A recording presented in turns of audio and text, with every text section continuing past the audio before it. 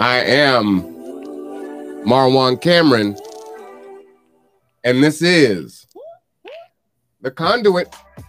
All right, everyone, it is 11 a.m. It is Sunday, March 20th. So glad that you were able to tune in today. It is an interesting day outside. It got almost down to freezing. It was 34 degrees last night. Not cold enough for our severe weather shelters to open, but that's a whole nother conversation. But today, I want to welcome Jennifer Chamberlin.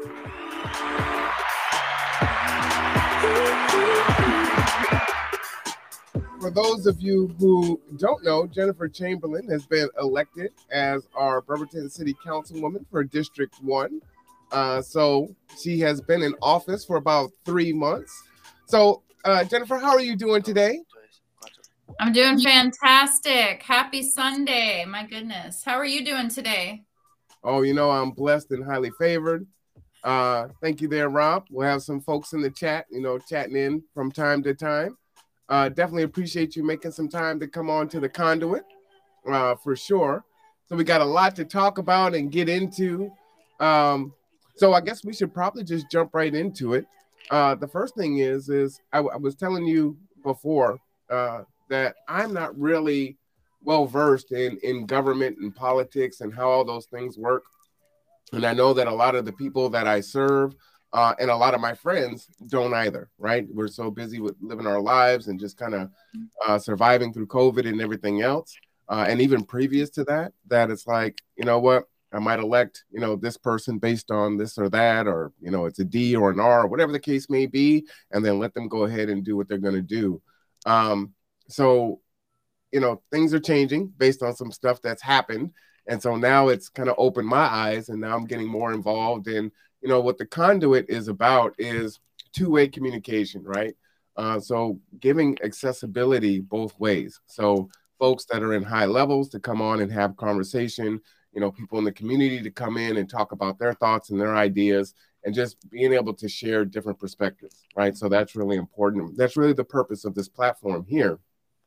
So again, I'm very happy that you were willing to come on. But if you don't mind, you can take as much time as you want. Just kind of lay out who is Jennifer Chamberlin. Oh, thank you, Marwan. So it's funny, the conduit, and I always like to say that I see my role as a conduit as well. It's not, like my job as city council person to know all the everythings, but it is my job to know my community, right, and to be that conduit for their needs. And I did a lot of door knocking when I campaigned, and that was to get to know my community. And I would pick a block. I would go knock on every door. I wasn't looking at if they're registered voters or not. And that's a practice I'd like to continue soon, back up. So you want to know Jennifer Chamberlin? My goodness, depends on who you ask, who you're going to learn about me. But I am a former Navy kid. So I was originally born in Chattanooga, Tennessee, and then we moved to Charleston, South Carolina. My mother married a military man. We moved to Illinois, to Waukegan, Illinois, lived there for a couple of years, moved here when I was in middle school. Then my senior year of high school, he retired. We moved back to Chattanooga. I did not like it very much. I came back here as soon as I could. And I lived in Bremerton ever since, continuously since 1997. I started college right away, although when I was in Chattanooga, I dropped out of high school. There was a lot of situations that happened that I did not feel welcome at school, and I was seeking outside validation, whether it's from partying or even work. I was an overworker even back then, and so I had dropped out of high school. But when I came back here, I felt like home. I got started right away, went to Olympic College, met a really cute boy in my biology class. After about 3 months, got pregnant with my first kid at 20, and we didn't get married. We did eventually move in together. And then after that, I had a couple of miscarriages, to be honest. And then I had my second son. But what happened in the meantime, I'm poor, we're struggling. The only time I could get insurance was when I was pregnant. And so I ended up not being able to, I knew that there was something wrong. I had some mental wellness. I had postpartum depression, maybe even psychosis, but I wasn't able to get help for that in my community. I wasn't able to, once I wasn't pregnant anymore, you're off insurance, and I didn't have the resources to get insurance, and ended up getting just struggled. I struggled hard, and ended up becoming justice involved, and split up with the kid's dad and moved out on my own, but went through a whole series of struggles to survive. And how old were you when you started at OC? I was 19. I was 18 when I started at OC. And let's see. And then it took me quite a while to get my associate's degree, because I didn't get my associate's degree until I was right before I was pregnant with my second son. Mm-hmm. And so then I had started to go to school to become a teacher, but I had all these mental wellness issues that were unaddressed. And I became pregnant with my second son. And then after he was born, my mental health declined big time. And so I had dropped out of school to be a teacher way back then. And had my second son, lots of struggles. I was on my own, struggling, and getting into some trouble, to be quite honest. And then eventually I was able to get a full-time job at Teletech. If anybody remembers Teletech, a lot of people have been through there, and people did not think that I was going to make it, because I had this reputation. And but I really credit Teletech for giving me my first ounce of stability. It was my first full-time job. And there were people there who had been through struggles too, and who were currently, struggling, and none of us were getting rich there by any means. So we all had some of the same struggles. But I had, like I said, was justice involved. And I started doing community service through KCR, so sometimes I would go out and I'd be like mowing lawns at Ivy Green, or shoveling gravel at one of the parks, or whatever. And that was coordinated through the AmeriCorps KCR program. Well, I was bumming a cigarette from a lady outside who I knew was part of the AmeriCorps program. And she said, I've been watching you, and I think you should apply for AmeriCorps, the program, the actual program AmeriCorps, because I think you're going to make it. And I just kind of like pushed that off, but then like it planted a seed, and it was an opportunity to return back to education. Maybe in my heart to reclaim a little bit of what I lost before. And I applied for, and I was accepted to AmeriCorps, and continued to work through, my justice involvement issues. It was the first time I got into recovery was when I was in AmeriCorps, and began the healing process. And, it wasn't like shoveling gravel that helped me heal. It was people bumming me cigarettes saying they think I'm going to make it. That really planted the seeds for that healing process to start, right? Let's just pause there, because we have a lot of folks that are, in recovery, or maybe thinking about going into recovery, right? And so, can you just elaborate a little bit more on what helped you to, for it to be successful? Did you have a lot of successes and failures in between that? Oh yeah. A lot of it feels like failure, and not everybody can get in and stay in the first time. And so it took me a couple times of going back in. And there is no formula. You can't make somebody want recovery. They have to be in a place of readiness for it. And maybe that's like there's a rock bottom place. Maybe for them, like they are in a personal place where they're able to start the healing process, and they see that it's part of what they need to do next. Sometimes it's court ordered. I don't know how that works out. It works out well for some people. I know that if I had been court ordered, it might not have worked out for me so well, because I have a little bit of issues with authority. So, so what was it for you? What was that catalyst for you? I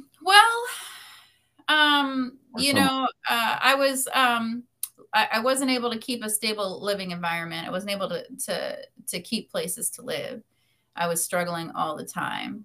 And I was just spiritually empty and angry all the time. And I had known some people in recovery, and I have family who have been in recovery. And so I had that as an idea of something I could do next. So that is, and so I just started going into the rooms, and trying it out. And it's what worked for me at the time. And you were saying that, go ahead, finish your thought. I don't want to break No, go right ahead. You were saying that, people that were bumming cigarettes were telling you that you can do it. And that was one of the major factors that pushed you along. What were some other things? You were going to the meetings. I just found a community that was like-minded, and something that people, and it's okay. So I want to keep, this, I want to hold some space for a minute and honor that, our rooms are anonymous, and really I'm breaking my own anonymity here. Okay. So I just want to honor that right now, because I'm not going to really feel comfortable talking too much about what happens in recovery. Okay. Right. On the surface level, my life was falling apart. I mean, and I was grasping at straws, and that was a straw that I grasped at, and it worked for a while. Yeah. But it wasn't the only thing. That's not the only thing that I credit my recovery to, because it's not, I think that people think that people just need to go to AA and they can be fixed from their alcoholism. Well, that's not it. Like for me, and there's relapse in my history, but for me, I had to start therapy to be able to go back and start doing the recovery program with authenticity. And I have a fantastic therapist, and that we work on mindfulness and secular Buddhist practices. And the reason that I chose, and I had to go out and work hard to get her. She's not exactly in my network. I have insurance now, by the way, thanks to my job. But it was, I was working with her for over a year before I was able to get back into recovery. And that had to do a lot with healing, right? Like we have trauma that needs to be unraveled and healed before we can be at a state of readiness to accept the next step, whatever that is. And that's a resource that I didn't have when I was younger. Like if I'd have had that resource when I was younger and practicing recovery, it might have been so much stronger, But I just credit so much of my holistic recovery to my therapist. And I'm so grateful that I have those resources now when I didn't before, because I see the changes in me, and the changes in my healing are so much more authentic and strong because I have this additional practice in my recovery. And it's science-based, mindfulness. If y'all don't know about mindfulness, it's basically, there's the whole meditation, there's breathing, there's a lot of things that go along with mindfulness, and it's science-based. And, so it's not just an idea, an Eastern idea that may or may not work. There's a lot of research articles about it that prove the efficacy of practicing mindfulness and in healing trauma and healing in general. So I'm hearing mindfulness, I'm hearing meetings, I'm hearing therapy, which is a big one. I'm definitely a big supporter of that. Affirmations of positivity from those around you. Are you, pretty focused and driven and about staying busy and staying engaged? You were volunteering. Was that one of them also? Yeah, I did. I did quite a lot of volunteering. One of the things I'm most proud of. So about, I want to say 4 years ago or so, I don't know if people in the audience or you remember, but there was a bed bug outbreak at Salvation Army. And so they couldn't take people in. They had to go in and clean it out. Well, bed bugs are pretty common in shelters, but there was like a lot happening. And so something that I want to credit our mayor for, Mayor Wheeler at the time, he approved the first permit for a tent city in Bremerton. And that allowed people to set up tents outside of Salvation Army. And my friend, who I had been in AmeriCorps with way back in the day, was the person who was overseeing the shelter operations. And so I just showed up and I said, Michelle Fleetwood, Michelle, what can I do to help? And so she's like, I am so glad to see you. And I just kind of started helping and volunteering, doing some things around that they needed. I started doing a little bit of overnight shelter work. And then that was becoming a lot because I do have a full-time job. So I found a way to continue volunteering I would come in once a week and make a meal. And I started out by doing some crowdsourcing for that. And I crowdsourced not just from Bremerton, but also from my atheist community. So for a short time, my atheist community and Salvation Army, we had a partnership, which is pretty cool if you think about it. Mm-hmm. And I would come into their beautiful kitchen and make a meal with some different volunteers. And I did that for 3 winter seasons. That partnership has, it's diplomatically is over because there was, the Salvation Army they are very religious, and there was new captains, and they wanted to make it clear that they had a right to pray over any meal that they wanted to. And for my atheist community, they felt like that would be, they were giving me these resources under the conditions that there's no proselytizing at this shelter, right? And so it just felt like a conflict of interest. So we very diplomatically ended that partnership. And so it's something that I absolutely love doing. And I'd like to continue doing in the future. Well, let me ask you this, Jennifer. I run a nonprofit, and so volunteerism is important, obviously, to serve the nonprofit. But it's my belief that volunteering, especially if you're struggling and going through things, is one of the most powerful things to help you to grow and be resilient. So, what did volunteering do for you specifically? Okay. Yeah. And in different ways, and I volunteered in different ways for different causes, but this experience stands out in my heart the most because I think that for me, I was able to have some autonomy in how I was able to distribute food and love. And it helped me to be part of solving a larger issue and to just kind of quietly be able to show love without having to expect anything in return. I think that's part of, sometimes when we're not in our best state of mind, we can get stuck in the poor me syndrome. We can get stuck in or even for me, and I don't know about anybody else, but when I'm not healthy emotionally or spiritually, I'm I want to consume everything. Like, don't put a package of Oreos in front of me if I'm not feeling well, because I'm gonna eat the whole package of Oreos. But that's also a state of mind where we're consuming resources from people close to us, or consuming the emotional energy from other people, right? And so when you volunteer, the thing about volunteering for me is that it gave me the opportunity to give back without expectation, like I mentioned before, and to put myself in perspective where I'm at in the grand scheme of life, I think. Is that kind of what you were asking about? Yeah, it just for me, it's proven, right, that volunteering and staying busy, staying engaged, right? There's things like the idle mind is the devil's playground, right? It's that yeah. Being occupied with something and doing something positive helps your mind on what you're doing. And absolutely, a watch pot never boils. Paint watching the paint wall will never dry, or whatever the sayings are. Yeah. Right. To do the work, it's a marathon. It's not a sprint. Oh, look at all these things.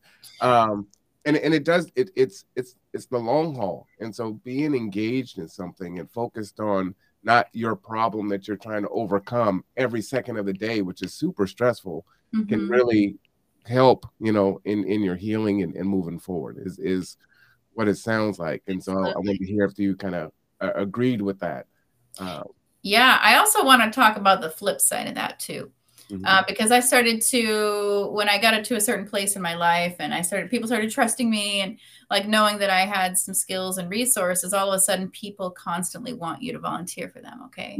And so there was a period of time where I was over volunteering, where I wasn't able to self-care, where also I had to take a step back and say, am I just doing these things to build my resume? Or am I doing, or because I'm getting some kind of validation from other people, right? Or am I doing these things because I want to be part of the solution, because I have the energy to give and because I want to give back, because I have taken so much already? Like, what is bringing me the joy and where is the boundary that I need to set for that? Because there was a period of time I was on a lot of boards, you know, like I was working with my union. I was doing the soup kitchen thing. I was working in a lot of activist causes. I was doing a ton of stuff. And so I had to go through, I was in a place in my personal reflection where I scaled back a lot, because we can easily get caught up in it, right? And so it's really important to me that when I do volunteer for something now, that I'm doing it with good intentions, and that I'm not just doing it, like I said, to build a resume or to like to look better in the eyes of somebody else. You know, I think that's important because I want to be authentic. So I think that there's also that to consider too on the flip side of volunteerism. And I'm sure you probably know what I'm talking about. No, I do, and I try to, you know, encourage people when they get into it and they get the bug. It's like I want to help everyone, and I want to do this, and it's like let's do a clothing closet, and I want to feed everyone, and I want to. It's like, you know, okay, we can't do it all, and you'll burn out if you try to do that, and you can't help everyone, because then you end up helping no one, right? And then everyone's mad at you. You don't have enough time for them, right? And you don't have time for yourself. So focus on a few things and engage there, and just be committed to it. And you know, it's like going to college, right? Part of, you know, earning a degree is, from an employer standpoint, is can you start something and finish it, something that takes a while for you to do. And so commit to that, and those are transferable skills. So those are the things that I try to give to people. I wanted to give you some kudos because you have folks in the chat saying thank you for being vulnerable. Oh. And that they love it and that you're awesome. So that's nice. Thank you. Thank you, chat, for being active there, and your impact that you're making just from having this conversation. So hopefully I hope that you believe that this is a fruitful endeavor as we go forward. But go ahead and continue. We can move from volunteerism and just kind of, you know, get back to your story there. I'm sorry. Thank you. I think that was, I did want to make that point. And I mean, you know, and no shade to people that are out there volunteering all the time and doing that, because some people that's totally fine. You know, you're out there volunteering 3, 4, or 5 times a week. You're working with your church, or you're working with this nonprofit or whatever. And that's where your heart is. And that's your path. So, you know, I didn't want to like, you know, be negative about that either. I just wanted to make it clear that, you know, we need to sometimes check ourselves about our intentions in that volunteerism, because if we're not careful, right, we're just causing harm on the community we're trying to help. And so in that chaotic moment, you know, where I was doing all the things, I was also doing a lot of activism. And I was involved with an organization called Washington Won't Discriminate, which is an organization that is pro-trans. And I was doing some activism with them. I got some pushback from the Tea Party, and they tried to have me prosecuted for something. It didn't stick. And then around that same time, I was becoming involved in the Standing Rock movement, and actually did a trip out to Standing Rock and did some direct action. And then was tertiarily, I was a tertiary character in an event that happened that like the FBI came and knocking on my door. And that didn't really result in a lot of stuff. So that was another thing too. I had to like look at all this, like there's all this stuff happening, you know, like it was a big time in America, right? Like we have, you know, like the Black Lives Matter movement was coming on the scene, and people were calling them, you know, this is before everybody was putting their Facebook profiles all black, right? And so there was that movement, and people were calling them, you know, anarchists. And And all these things were happening in our country all at once. And I had to personally take a step back and find out, like, where is my place in all of this? I learned a lot as a white person about what my place is. Still learning, still open to learning. And well, let me ask you, because I hear that phrase a lot. It's like, I learned my place. So what did you learn? Well, I learned that, well, I mean, metaphorically and literally, my place is not to be in the front of a march for Black Lives Matter, but I did learn my place is on the sidelines, literally. For instance, when I was in a couple of marches, went to Standing Rock. Part of the direct action is marches. There's other direct action too that I was part of, but part of the direct action is marches. And white people are on the sidelines, literally, because that's a way to protect people on the inside when they do their prayer circles, Native folks on the inside, white people on the outside. And in that way, and I just have like a very literal example of why that's important. And in that environment, there was a lot of militarized police activity. And I remember being on the side of one of the marches, and a police car sped right by. We were in the road marching, but a police car sped right by and came about 3 inches from me. And so the idea really is that, we're supposed to, in that context, we're supposed to put our bodies on the line first, right? So I guess in that sense, that's my place in that movement. And not to be the center or the focus, right? So I guess I think of that example whenever I think about, like, where is my place in racial justice, right? We had a quick conversation beforehand. We talked about, like, what is the Racial Equity Advisory Committee exactly? And it's, full of white people, which actually there's one individual who's still there, who's there's a couple folks, but one of them, she's white passing, but she's actually Latina. Something that some of us talk about, it's still our job as white people to educate other white people. Like, it's not people of color's job to continually have to educate, white folks on issues, right? So that's also my place, right? Like, it's my job to check other people when they're being racist. So you brought up REACT. What is REACT? What is the acronym for that? Yeah, Racial Equity Advisory Committee. And why is it all white except for one white passing person? Well, we do. There's still, a African American gentleman on there too.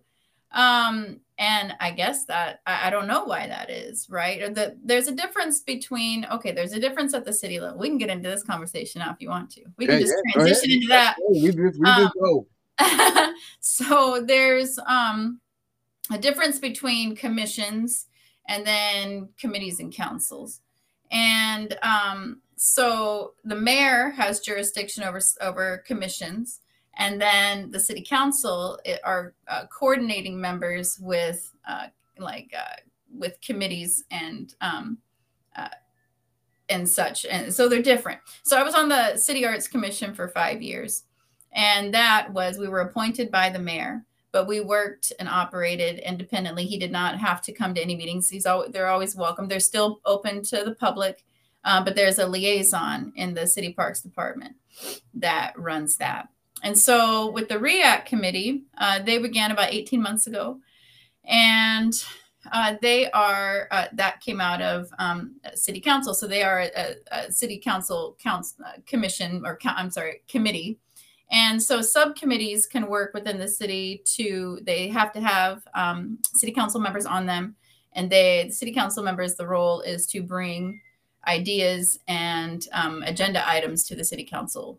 And so we're actually going to be undergoing a change. We have to, because when it was first formed, there wasn't actually some very specific guidelines that were set for how to operate us. There's no guidance on how we can appoint new members, on how to have action items. There's, and so it's going to be changing soon. And how it's going to be changing, I'm not exactly sure, but it may go under the mayor's purview, like we have, and I'm just to compare it, we have disabilities commission, and their job is to do the research on what this, how if there's ableism in our community, or if there's issues like sidewalks that need to be come up to par, or if there's systemic issues with ableism, that they bring the recommendations to the mayor. And so in that way, REAC may be changing to that, to be under the mayor's purview. So for now, for the committees that we have, subcommittees, we have 3 city council people on them. Now, I think that it is important to ask, why is most of the committee white? And I also want to counter that with there is a mass exodus of amazing qualified people of color from city leadership, but also in our state legislature. So I don't know if y'all have been following, but there's a number of people who have left our state legislature, just amazing people of color. Yeah, if you'll address that, that's good. And like I said at the beginning of this conversation, right, I haven't been into the politics and the governance, and I know many of my audience hasn't. So this is an education for us. So yeah, please elaborate. Well, I can't, honestly, I can't elaborate because it's not my job to speak from the lens of a person of color in leadership, right? So I think that we need to find out and learn more about this mass exodus of people from city leadership and city government. I mean, I could have my own ideas, but I think what are your ideas? Well, I mean, what are some of the things Leslie Doggs addressed, right? Like, are there microaggressions? Is there, like what's happening that's preventing people from feeling like they have a place in leadership of municipalities and in government? And it's not like it's something you don't already know. There is systemic issue even within liberal parties, right? Mm-hmm. Right. And we can call it systemic racism. We can call it the patriarchy. We can call it classism. Whatever it is, that's all still there. And there are microaggressions all the time. Just feminism also. What was that? We could call it feminism also. We can call. Do you think feminism is? I mean, if you call it patriarchy, then you can call it feminism. Yeah, we can touch on that in another conversation. I mean, do you believe that women have an equal place in the workplace? Do you think women should be at an equal? I think we're in a gynocracy. We're not in a patriarchy. But that, well, we'll save that for another conversation. I'd love to have that one. Agree to disagree on that. Yeah. All right. So, I mean, feminism is as simple as believing that, women deserve to have equal pay and deserve to have a job just like a man does. That's feminism. We don't have to talk about any extreme versions of that, right? Because on the base level, I don't think that, you're probably not meaning to be sexist. But there's, if you believe that women deserve the same as men, then you are a feminist. I mean, it's not a dirty word, right? I don't know. We will just save that for another time, I suppose. Yeah, no, it'll be a great conversation. But in general, I just, I think that there's something to be, that there's a lack of awareness of people who are claiming to promote certain causes. There's a lack of awareness of what that actually means. Mm-hmm. And so, like, give up, give space to people. Take chances on people, saying somebody doesn't have leadership skills, a woman who's led a lot of action and had a lot of accomplishments in our city doesn't have leadership skills. That's the patriarchy. Okay. And so there's, and like I said, it's just not my place to speak about, what Leslie Doggs or any other person is experiencing who's a person of color, because I don't live that. If I witnessed it, I would call it out.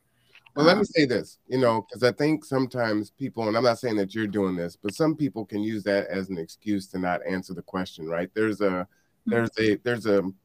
piece that I can understand where it's like, hey, it's not my place to speak for a people or whatever the situation is. But at the same time, you may have an opinion or an observation on what you perceive looking at it from the outside or things that you've experienced. And so when people just say, you know, hey, well, it's not my place to speak on it, and then you don't speak on it, I think that's kind of a cop-out. You're not doing that, so I appreciate you for that. No, I hear you. You And know, I'm new. That's the thing. People want all kinds of, you know, like, tell me what's going on city council. Well, I just got here, you know, but most of it has been pretty public. And so if the things that have come out, you know, the vanilla ice cream and manure comment, or the comment that I mentioned that Pat Sullivan said about, you know, the REACT committee, if those things are coming out public, imagine what's not public and what's not, right? And we've been on Zoom meetings for a year and a half. We haven't been in person as far as city council. But again, I was just elected last November, and I was just appointed in January. So let me ask you this, Jennifer. Your REACT is going to be changing, right? We understand that there are systemic issues, right? There is a REACT, right? So there's obviously a purpose for it. So are they going to reach out and talk to folks to build REACT to be effective? Or you're saying it can come under the mayor's purview? I mean, it seems like it's taking, you know, the decision making and the inclusiveness away from it. If, you know, a white patriarchal mayor is going to make the decision on what, you know, the new REACT should look like, if they're not going to talk to the community and say, hey, we're going to build this inclusive thing and we want it to be more effective. Okay. Yes. So what we're talking about now is, you know, barriers, right? What are the barriers in having people impacted be able to speak on important issues that involve them? Okay, so that's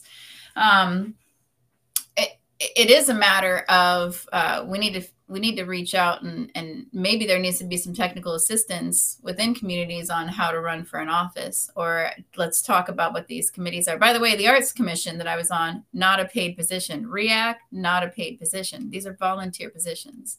And what we know, you know, is that, like, I'm just going to speak from my lens. You know, when I was like, a single, broke, like, struggling mother who was impacted by certain issues having to do with classism, I didn't have time to join a free commission, you know, like I didn't have that time. You know, there are situations where we have people whose voices are important to the conversation, but they have to work on that specific day that the meeting is held. Okay. Right. So for me, because I do work full time plus more, when I chose my committees to be on, like, I couldn't choose a committee to be on in the middle of the day on a Monday because I'm at work. Okay. So that needs to be something that's talked about. I remember I don't do much with the Democratic Party now. But I was doing a lot also when I was volunteering. I was doing a lot of work with the Democrat Party locally. I was a treasurer. I was on the e-board doing all that stuff. But I couldn't ever participate in the Democratic women's meetings because they were always on, like, a Tuesday at the yacht club, like in the middle of the day. Like, first of all, I don't have money to eat out. Time. Second of all, like, I got to work, you know? And so we need to think about, like, yes, city business needs to happen. That's the thing. Like, city business needs to continue to happen. These subcommittees and these commissions are important because they process topics and inform the larger entities. They inform the mayor, they inform city council on how to act and where to go next on these issues. So that's why, because you can't just spend a whole city council meeting talking and at a, you know, micro level about these issues. That's what those commissions and committees are for, is to process that. So we need to have that. Otherwise, it would be 8-hour long city council meetings and study sessions. Okay. Right. So would it be more equitable? Because I'm kind of solutions based. Would it be to pay a stipend? I think of, like, the beautification thing that was passed, and the electronic boxes that traffic signals have this artwork, and I don't know how much they cost, but I heard they were, like, you know, over 10 grand per box, and it's like, no. No, they were about 3,500 per box. So that's what the Arts Commission did, and we did pay the artists, but the people on the commission don't make money. Now there is a flip side of it, like, you know, like, well, people on the commission, they can't benefit, like they can't, like I couldn't submit my own art and get approval to be paid as an artist there. Okay, that's conflict of interest. But so if people were paid a stipend to be on a committee, I think, yeah, that would be a motivator to apply. I mean, I got to tell you, when thinking about how, like, running for an office, it was definitely a motivator for me to run for city council, knowing I was finally going to be paid for my volunteer work. It's not volunteer work. Again, I'm paid, right? Yeah. So, and not, but if we did have stipends for these councils and commissions, maybe there would be more people who want to apply. But let's also, like, make it flexible to the people that want to join. Like, what days work best for you? Can we, you know, but it's so complicated the way that everything runs, like, to get the important people in the right places and the people that are impacted, or the people that have good voice to bring, to get a schedule together. So, you know, and I'll just share my experience with you, Jennifer. You know, during COVID, you know, as an executive director, I get invited to, you know, come and sit in this meeting, come and be a part of this, you know, whatever the outreach is, right? Whether it's, you know, public health or DCYF, or, I mean, there's more than a dozen, you know, Welcome Home Project, all of them. And typically what you see is, you know, you see a bunch of white faces that are either salaried or paid. And then you see, you know, the BIPOC community that is there, that are there as volunteers and paid. And I'm like, okay, I'm in like 15 of these things. You know, it's like 15 hours, you know, a week, or however much I'm putting into it. And there's stuff that you need to do to prepare, or things that you need to do after. You need to, you know, prep your team on it. And it's like, yeah, these things aren't compensated. So it's like, well, you're just not going to be a part. You're not going to be able to lend your voice. And many times these programs are there to serve the actual population that they want to have there, but they're not there, you know, in those spaces to have the conversation. So that's definitely 100% agree with you on that one. And I'm seeing the chat. How much does a city council person get paid? I think it's about $1,400 a month. And so if you break that down, if you're doing about 10, 12 hours a week, that's about 25, right? I think that's the numbers there. And yes, Sabrina, more voices are needed for the topic. So, and I appreciate, Marwan, that you've made space for me on a Sunday when I'm available, but it's not available for other people. And so I want to honor that right there. You know, my apologies for that. So $1,400 a month. Yes. So about $12,000 a year. Yes. So there's going to be an election in District 2. So it's, I believe, Leslie Council's position. We're going to be appointing somebody. So we do have some candidates. That's what we're going to do on Wednesday. We're going to be interviewing them in a special executive session. So we interview them privately. And then we do a public vote, you know, on who we are appointing. So can we switch to that? Because there was a question that I asked you before. We didn't get a text alert until the day before. And you were sharing that it was put out previous to that. And, you know, the excuse was, you know, oh, well, it was posted in the Kitsap Sun. And so, you know, Leslie Dogg resigned. So people obviously understand that there's a vacancy. So if you wanted to apply for it, then you need to get together and do that. But common folk have no idea, right? And then that turnaround is so fast. So, you know, yes, we have to get back to the business of governance, but at the same time, just, you know, it's like, wow, we're going to open it up for this little amount of time, and the folks that are in the know will put their name in. And you were saying that you actually shared it out onto social media, saying, hey, right now there's only one person that put it in.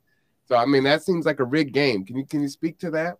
Doesn't it feel like that sometimes? I mean, it does feel like that sometimes. And so I'm not like a seasoned politician.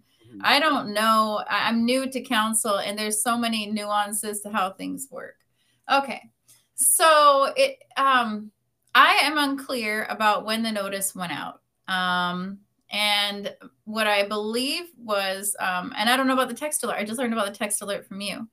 So what I understand about it is that the link was made available for a week. Okay, so I went on to Google and I searched just like a layman, right?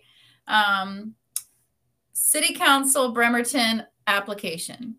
And I got nothing. Okay, I got like a City Council website.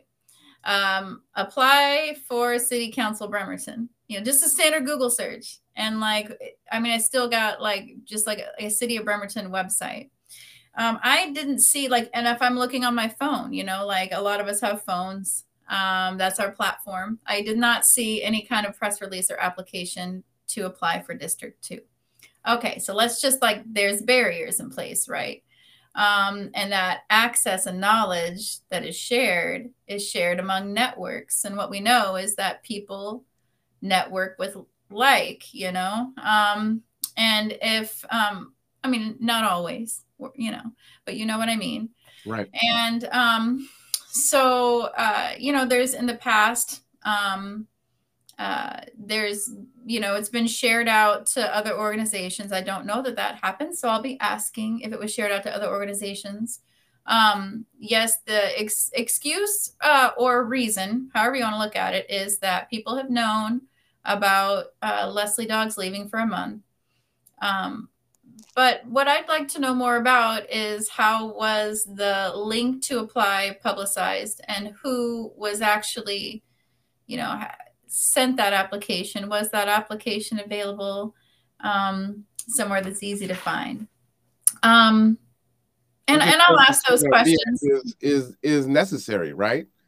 Because people knew what people, who people, and they said they reached out to organizations. You know, I run 3. None of my 3 were right. You know what I mean? We got to be critical of that. Like, it's completely valid to be critical and feel like it's a rigged game, because honestly, it's all rigged, right? Like, it is all rigged to be like, there's ways to manipulate every system. And if you know how to run the game, you know how to rig it. So I, you know, am questioning, and I'm not saying there's like this huge conspiracy theory, but it's valid to be critical of how the outreach is done. You know, how, who was contacted, when that link was put up, how do people access that link? And so this appointment, though, again, it's a way to save taxpayer dollars, so we don't have to have another special election, because there's just not enough time. So I respect that and I honor it, but I am critical of the outreach piece. And I think it's valid to be critical and to come to a city council meeting to express these feelings, because I can't just be the only one saying it. And other people feel like that too.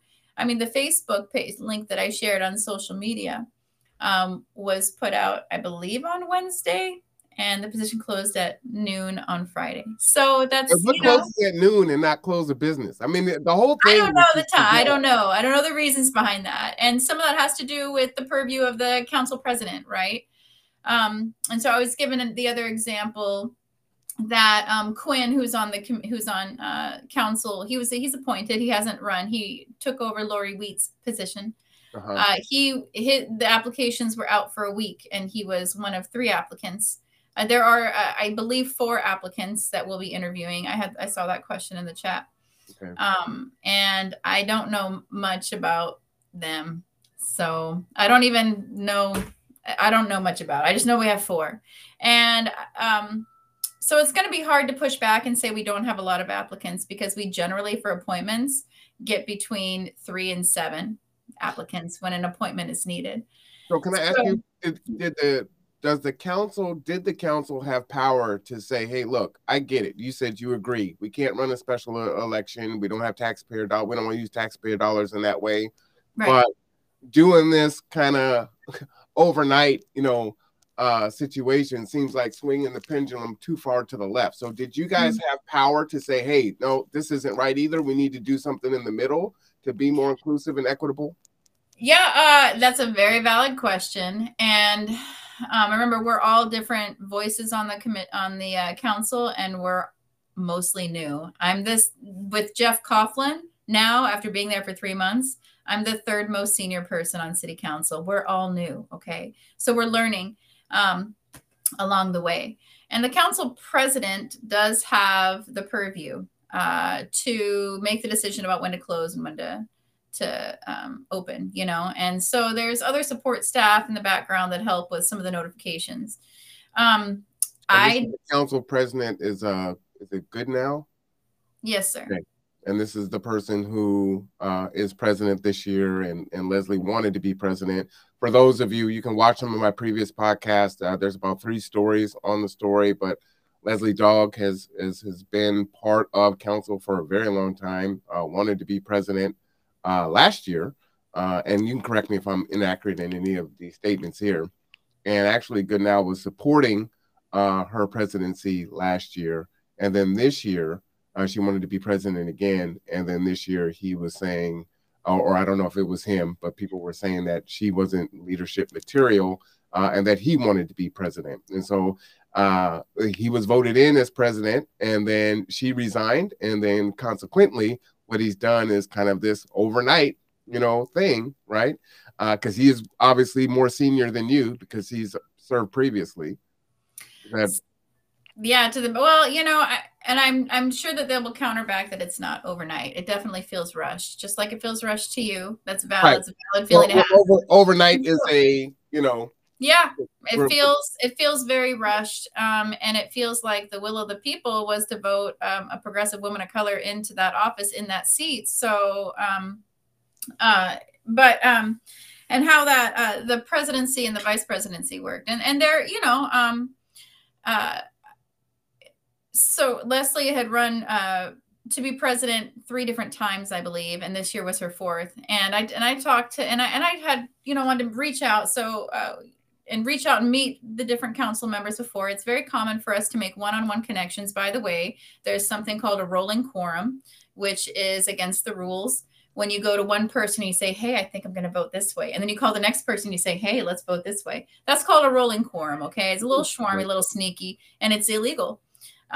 Just putting that out there. So, you know, calling and like kind of soliciting votes in that way is not actually ethical. Did that happen? Not exactly. A rolling quorum, correct. But I did, you know, I did talk to different members, and I talked directly to Leslie beforehand, and I said, you know, I just want you to know, you know, I don't know who we're going to vote for president or vice president, but I want to support you in president. And I'm the one that actually nominated her. And it was me and Leslie, and then 5 men. And so that's how it went down. I nominated her for president, and then somebody else nominated Michael, and all the men voted for Michael, and it was just me and Leslie voting for Leslie. So like the NFL and Colin Kaepernick, right? I mean, there's no in there, but just somehow he gets blackballed out of the league, and you know, just saying that seems very familiar. There was a question in the chat. Does it happen? Was the question. A rolling quorum. I'm new, so I don't know. Does it happen? Right? Like, does this happen in politics? Sure, it happens in politics. Is it happening? I don't know. Like, I can have my suspicions, but also I don't have like any proof. Nobody did a rolling quorum with me, no, that I know of, right? But I do know that Michael did make it known when I talked to him on the phone that he was interested in running for president. And I do know that he wasn't like confident, the way that he verbed it, that wasn't confident in Leslie's leadership abilities. So that I do know. So it is true what she's saying, that there was criticism on her for her leadership abilities. But, you know, we can all have our opinions, but what are those opinions informed by? So that's basically how that went down. She ran for president four different times, I believe, and was not voted in 4 different times. Like, you know, she's got so much seniority on council, and she has amazing knowledge. Like, there's so much knowledge and insight that comes with that kind of seniority.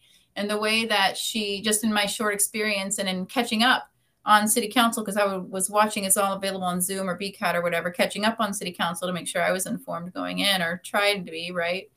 just the questions that she would ask were so applicable and based on that knowledge. It wasn't because she was a woman that I was nominating her to be president. Okay. So it was because she was so informed and passionate about Bremerton. Absolutely. Well, I want to say, one, I appreciate your candor. A lot of politicians, that's what you are now, would definitely kind of dance around and give a political answer to that. For those of you that are joining, I see the numbers are going up.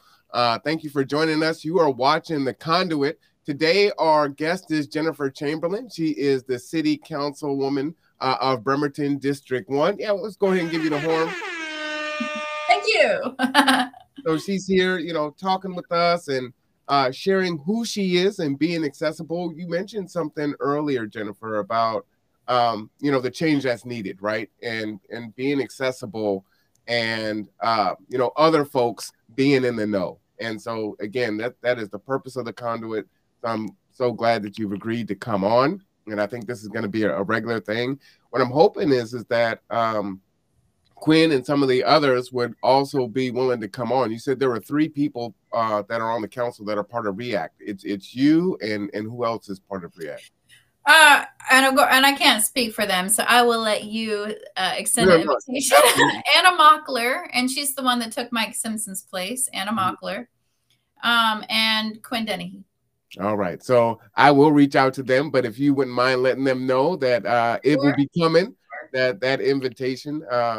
And we need that accessibility. We need the information. We've learned so much in this last little bit of time, more than our community probably. We hear about it after the fact, unfortunately, but getting it is important. And someone in the chat is saying that it's refreshing to have a politician be so open and transparent these days. Thank you very much, Jennifer. Oh, thank you. Give you another horn for that. So yeah, so we definitely want to have these folks come on. When will REACT be changed? We don't have exactly a notice on that. But here's the deal. Let me just invite folks to come to the next REACT meeting, because you will understand some of the interesting things we have to put up with. We have some folks that are regular attendees that are not kind to the cause of REACT, but you'll also learn more too. It's on the second Thursday of every month. So the next one will be April 14th, and we start at 6 p.m. Now, I want to find out, and what I'll do is I need to find out how there is public notice that's given for that, and there is. Let me look. You say 6:30, Jennifer? 6 o'clock. 6 o'clock. 6 o'clock on the second Thursday of the month, and there is right now a Zoom link, and it should be available on the City of Bremerton website. Now, my email address, I'll forward that on, is jennifer.chamberlin, spelled CHAMBERLIN, at ci.bremerton.wa.us. Long email. So I will. So Marwan has that. Type it in the private chat there, and then I'll copy and paste it and put it in there. And you said it's the second Thursday. So what date was that? April what? April 14th. All right. So I will let you guys know, audience, that I will cover that live on The Conduit. Also, we will be on BCAT here shortly. So you'll be able to, they also broadcast it on BCAT, but come on to The Conduit because we get it done. So I will start covering the REACT meetings because again, thank you. Here's the thing, and this is something that you heard me say the other day, right? It does no good for us to vote who we want in and then say, okay, they're voted in. Go ahead. You guys got it. If we're not going to support and then push and hold accountable, right? Support and accountability are part of that. Then you're saying, hey, come to the REACT because we're being attacked and these things are happening. People don't want these things to happen. And we're here by ourselves. So we need the support. We need the other voice to bolster us and push us. Otherwise, what we have is what happened with Leslie. It's like, look, man, I'm fighting the people. I'm fighting the people that are against it. I'm fighting my counterparts. My allies, even too, right? Allies too. Right. Oh, yeah. Oh, I'm supposed to be an ally, right? Oh, my good friend. So absolutely, it is important for us to be there. And everyone can't, but some of us can, right? And we can divvy it up. for sure. So, and we will be needing more REACT members too. So come and join in and see if that's a role you'd like to play. oh, what that was a question earlier. Let me go back to that. Was there a sideline shield? Oh man, this chat is going today. Oh, it's hot. Yeah, I appreciate you. I'm trying to find it. Oh, there it goes. Is there accessibility for a person to join that community now? So can they join React now, or is that because it open yeah, because I apologize for talking over you. No, it's we are short members right now, but because we're undergoing a change, we've had to put a pause on having new people. Now you do have to be living in the city of Bremerton to be on the REACT committee. We will need more people to join, and once we have what's missing is just recognition in our city charter for what the format is. Once that's in place, then we can bring more people on, because we'll have guidelines on how legally we can have people on, which basically the biggest thing is be a registered voter in the city of Bremerton. So, okay, all right. Thank you. So is there a way for us to put pressure on the mayor or whoever is going to create the new React as far as the guidelines and what it should be and the objectives? There's already a lot of pressure right now from both sides. I think the best thing to do is to tune into a meeting to find out about how the business is. We're going to be talking about the format at the next business meeting. And in the meantime, though, the city council wants to finalize the format before REACT decides how they want to be formatted. So it's going to be, there's a lot of politics in it right now, and we need support from the community's voice, really, to put pressure on in whatever way they see fit, honestly. Well, you got a commitment from the conduit. We will be there broadcasting. We'll bring our voice, and we will rally the folks to come and have their voices heard too. Another question here in the chat: do you have a time frame for that to happen? Estimated time for that? I think you were just answering that. The reformatting, we don't. It could be as quickly as a month. It could take several months. It depends on these two groups that we have, like city council and legal, and we also have REACT, right? So there needs to be a good compromise between the both. And it's not that it's one against the other, although I think sometimes it feels like that. It's that there are legals, like we need to have a format that's in the charter to protect this organization, right? This committee. We need to have like anything. We need to know, when they meet, how you can have new members, how you give information, and how it's perceived and delivered. And so it's just city bureaucracy, colonial, yes, but it's what's needed.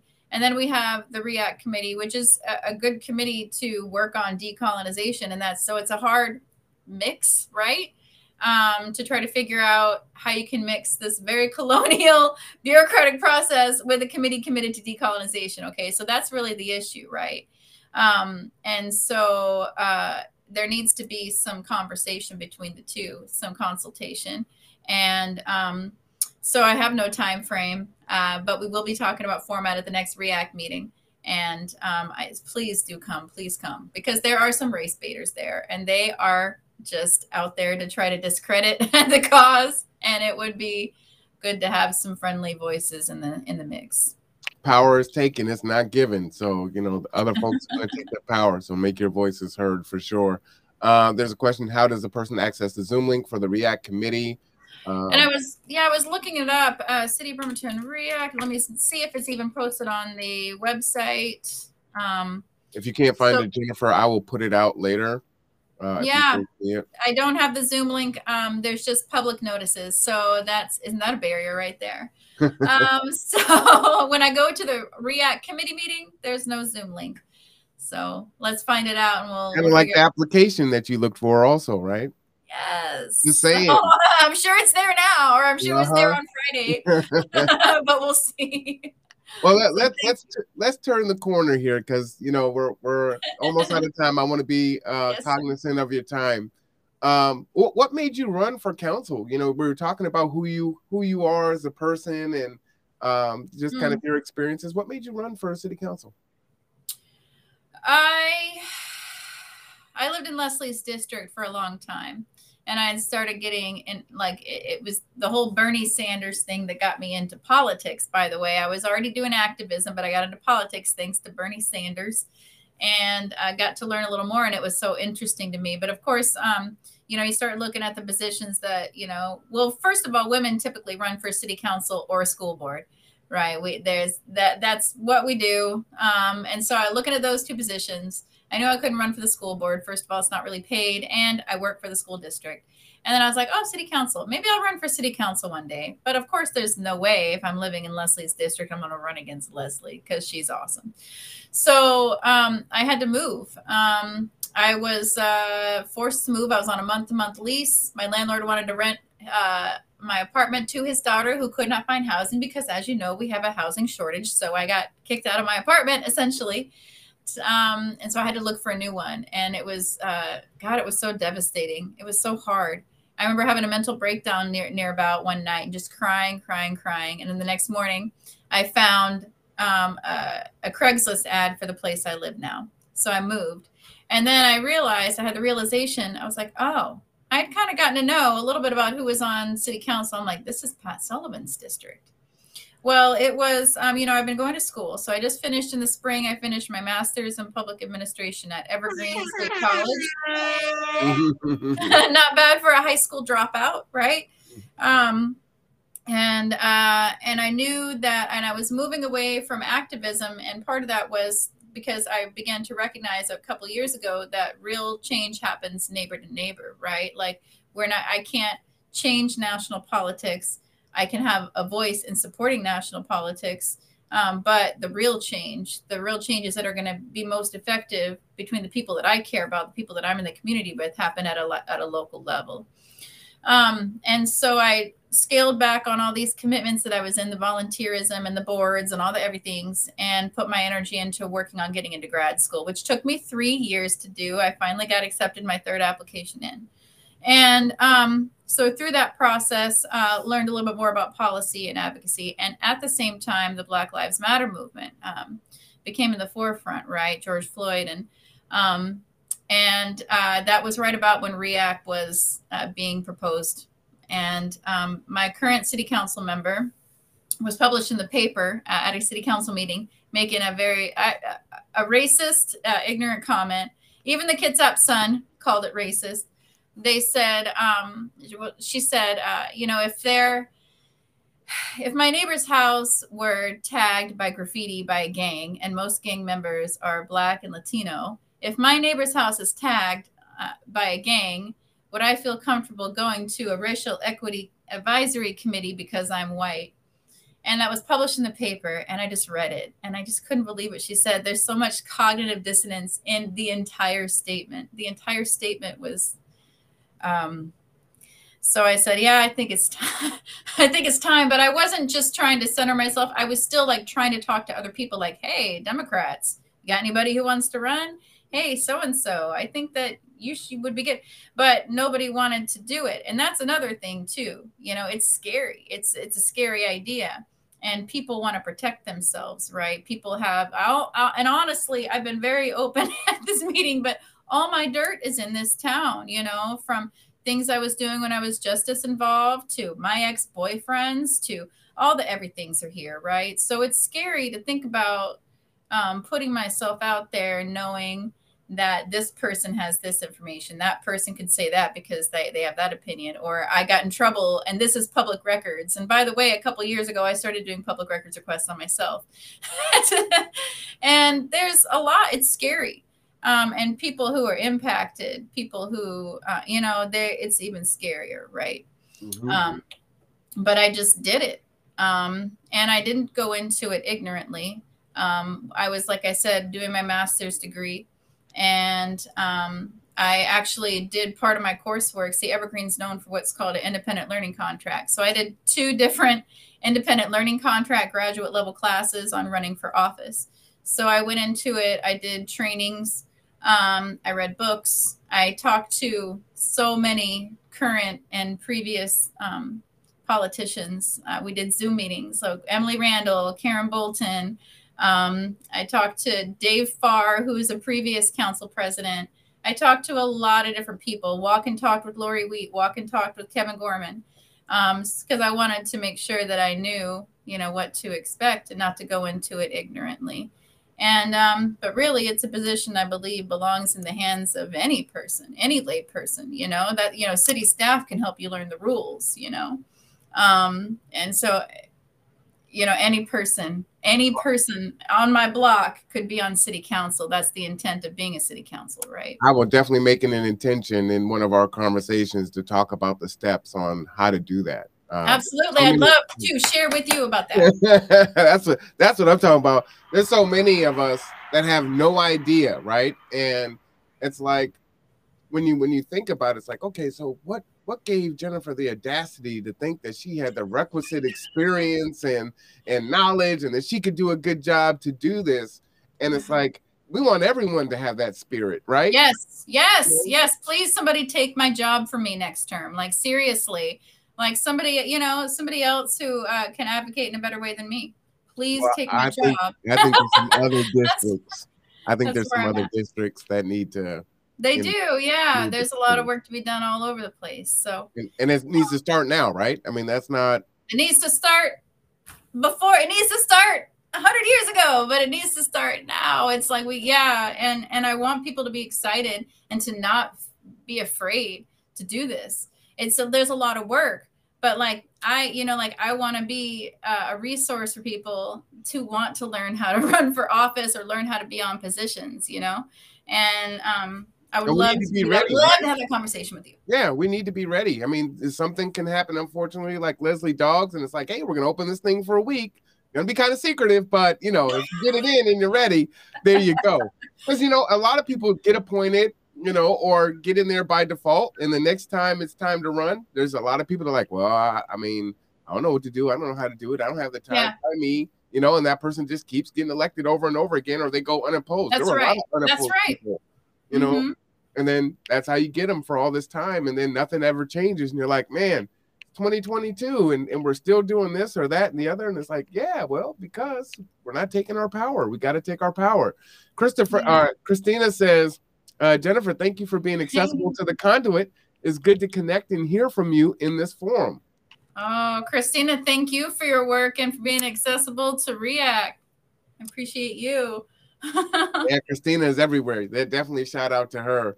So, can you talk about, the other things that you do? Like you were telling me that you run a business. I don't want you put yourself in a conflict of interest. Oh my goodness. I do. I work all the time. Okay. Mm-hmm. And, I am still but my children are older. I have an 18-year-old and a 21-year-old who's moved out. 18-year-old still is at home.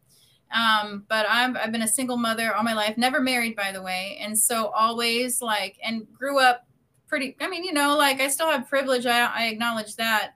But poor, living in gross apartments most of my life, or sometimes military housing, which is great. It's a good resource. But those of you who know what it's like to be a military kid, that nobody is rolling in dough when they're just an average military personnel. And so I think part of my trauma response these days is to overwork. And that's what I do. I'm always working. But I work full-time for the school district, which I love, absolutely have loved for the past. I've worked there for 11 years, and also with AmeriCorps working in schools for 2 years. But this is my last year working full-time there. I'm pushing myself out of the nest to see what else is out there. But I also started a bakery licensed up with Kitsap County Health Department. I bake out of Hilo's Cafe. But it's not like a storefront. It's a special order and delivery setup for a commissary kitchen. That's what we call it. It's called Heathen's Bakery. And so I do that. Heathen's Bakery. All right, I like it. And then, but then for the past few years, I've been cleaning houses on the side. And I did some subcontracting with some folks, but most of it has been independent. So that's something else on my business license. I started off my business license as an art business, but that's not super lucrative, but I knew I needed to be licensed up and paying my taxes and all that to be selling art in the city of Bremerton. And so art, then cleaning. I also was a Lyft driver for quite a while. And the bakery, I've done some independent work doing grant review. I just am constantly working, but this is my new second job now as city council. So I scaled way back on cleaning houses. I take art isn't very lucrative, but I have a couple art commissions every once in a while. The bakery is seasonal, so I just bake on holidays like Christmas and Thanksgiving is gangbusters. I'm constantly busy, and my son works with me. And Lyft driving, well, I got spat at by this drunk dude, so I stopped driving Lyft. I was like, I don't really need to do this anymore. I'm just going to work on the bakery. And people are crazy out there, but that's the worst. It is. So always working. I am always working. And I think you asked a really important question earlier. Well, what do you do for self-care? Like, well, yes, that is a very good question because I always, like I said, my trauma response is to overwork. And so I scaled way back on the cleaning the houses. And that was a good decision to make because I needed to run a campaign, right? And I did a lot of door knocking. And I would just pick a block, try to do a block a day, knock on every door. Wasn't looking at if they're registered voters or not, just knock on every door, talk to people, let them know what I'm doing. And so, but now, you know, I have been really focusing on health and wellness. So eating clean, which is really hard to do. I have a friend, she has her own personal training business. I feel super bougie saying I have a personal trainer, but she's her name is Nettie Gould, and she actually went to graduate school with me.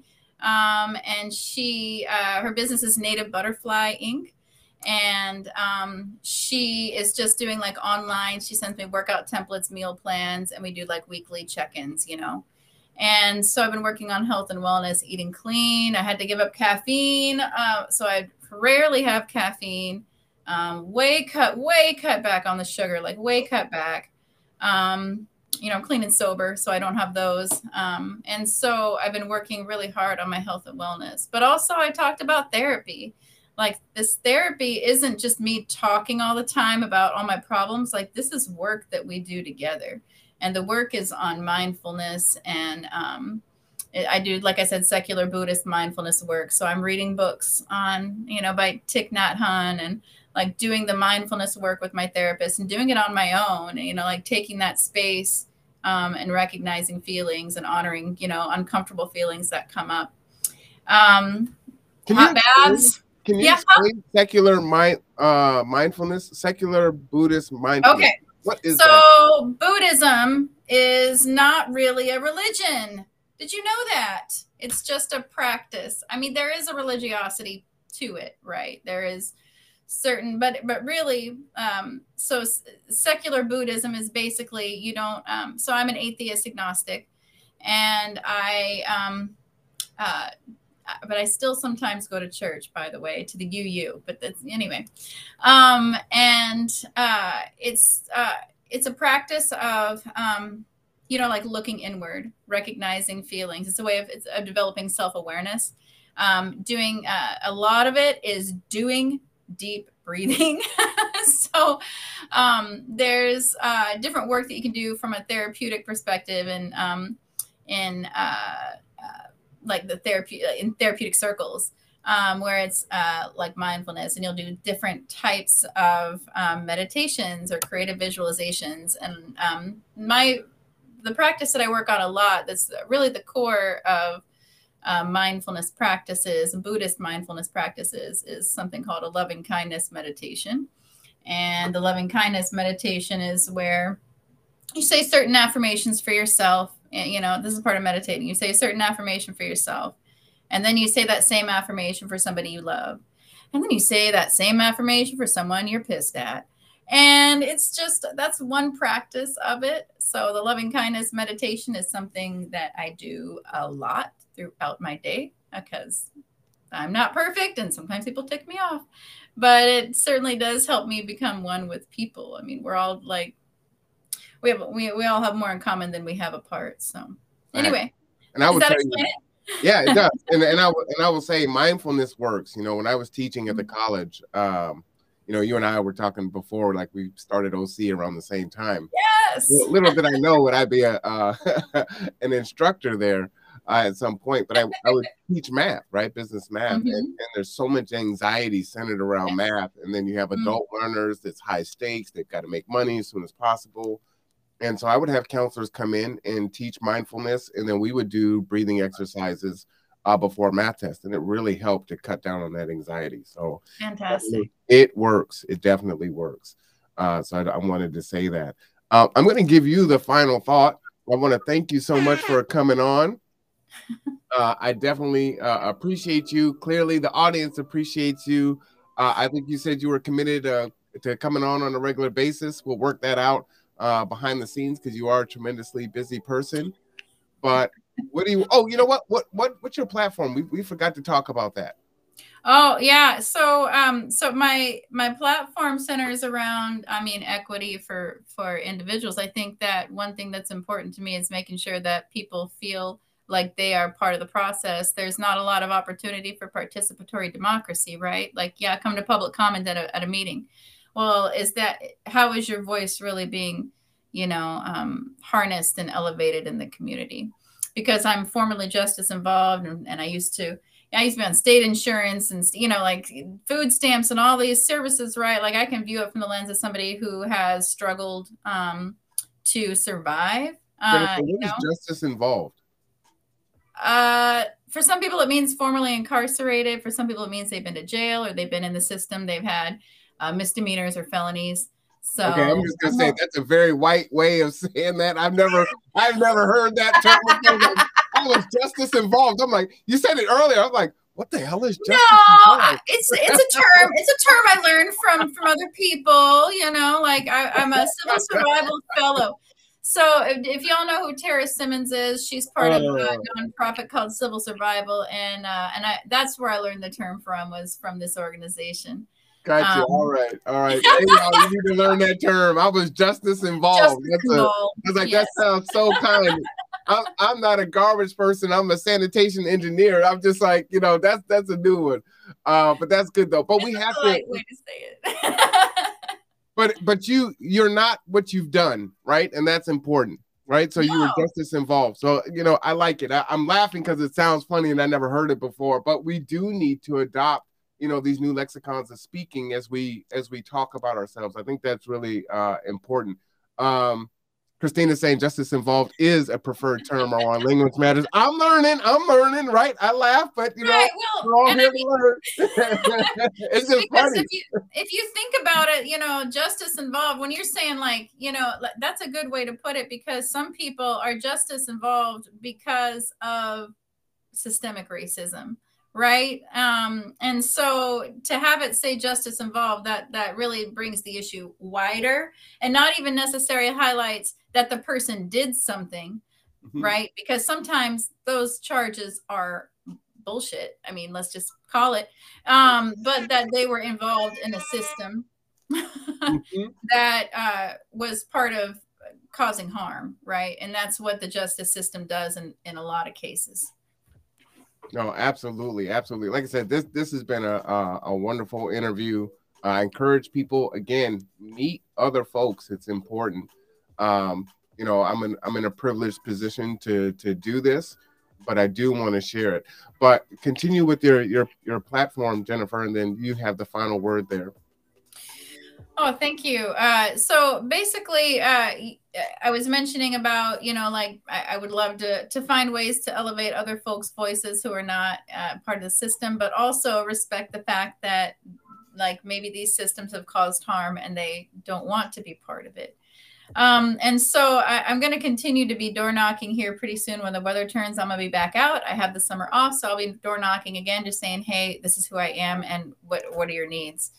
Also, there's this area that I'm in. I like to say between Lions Park and Blueberry Park.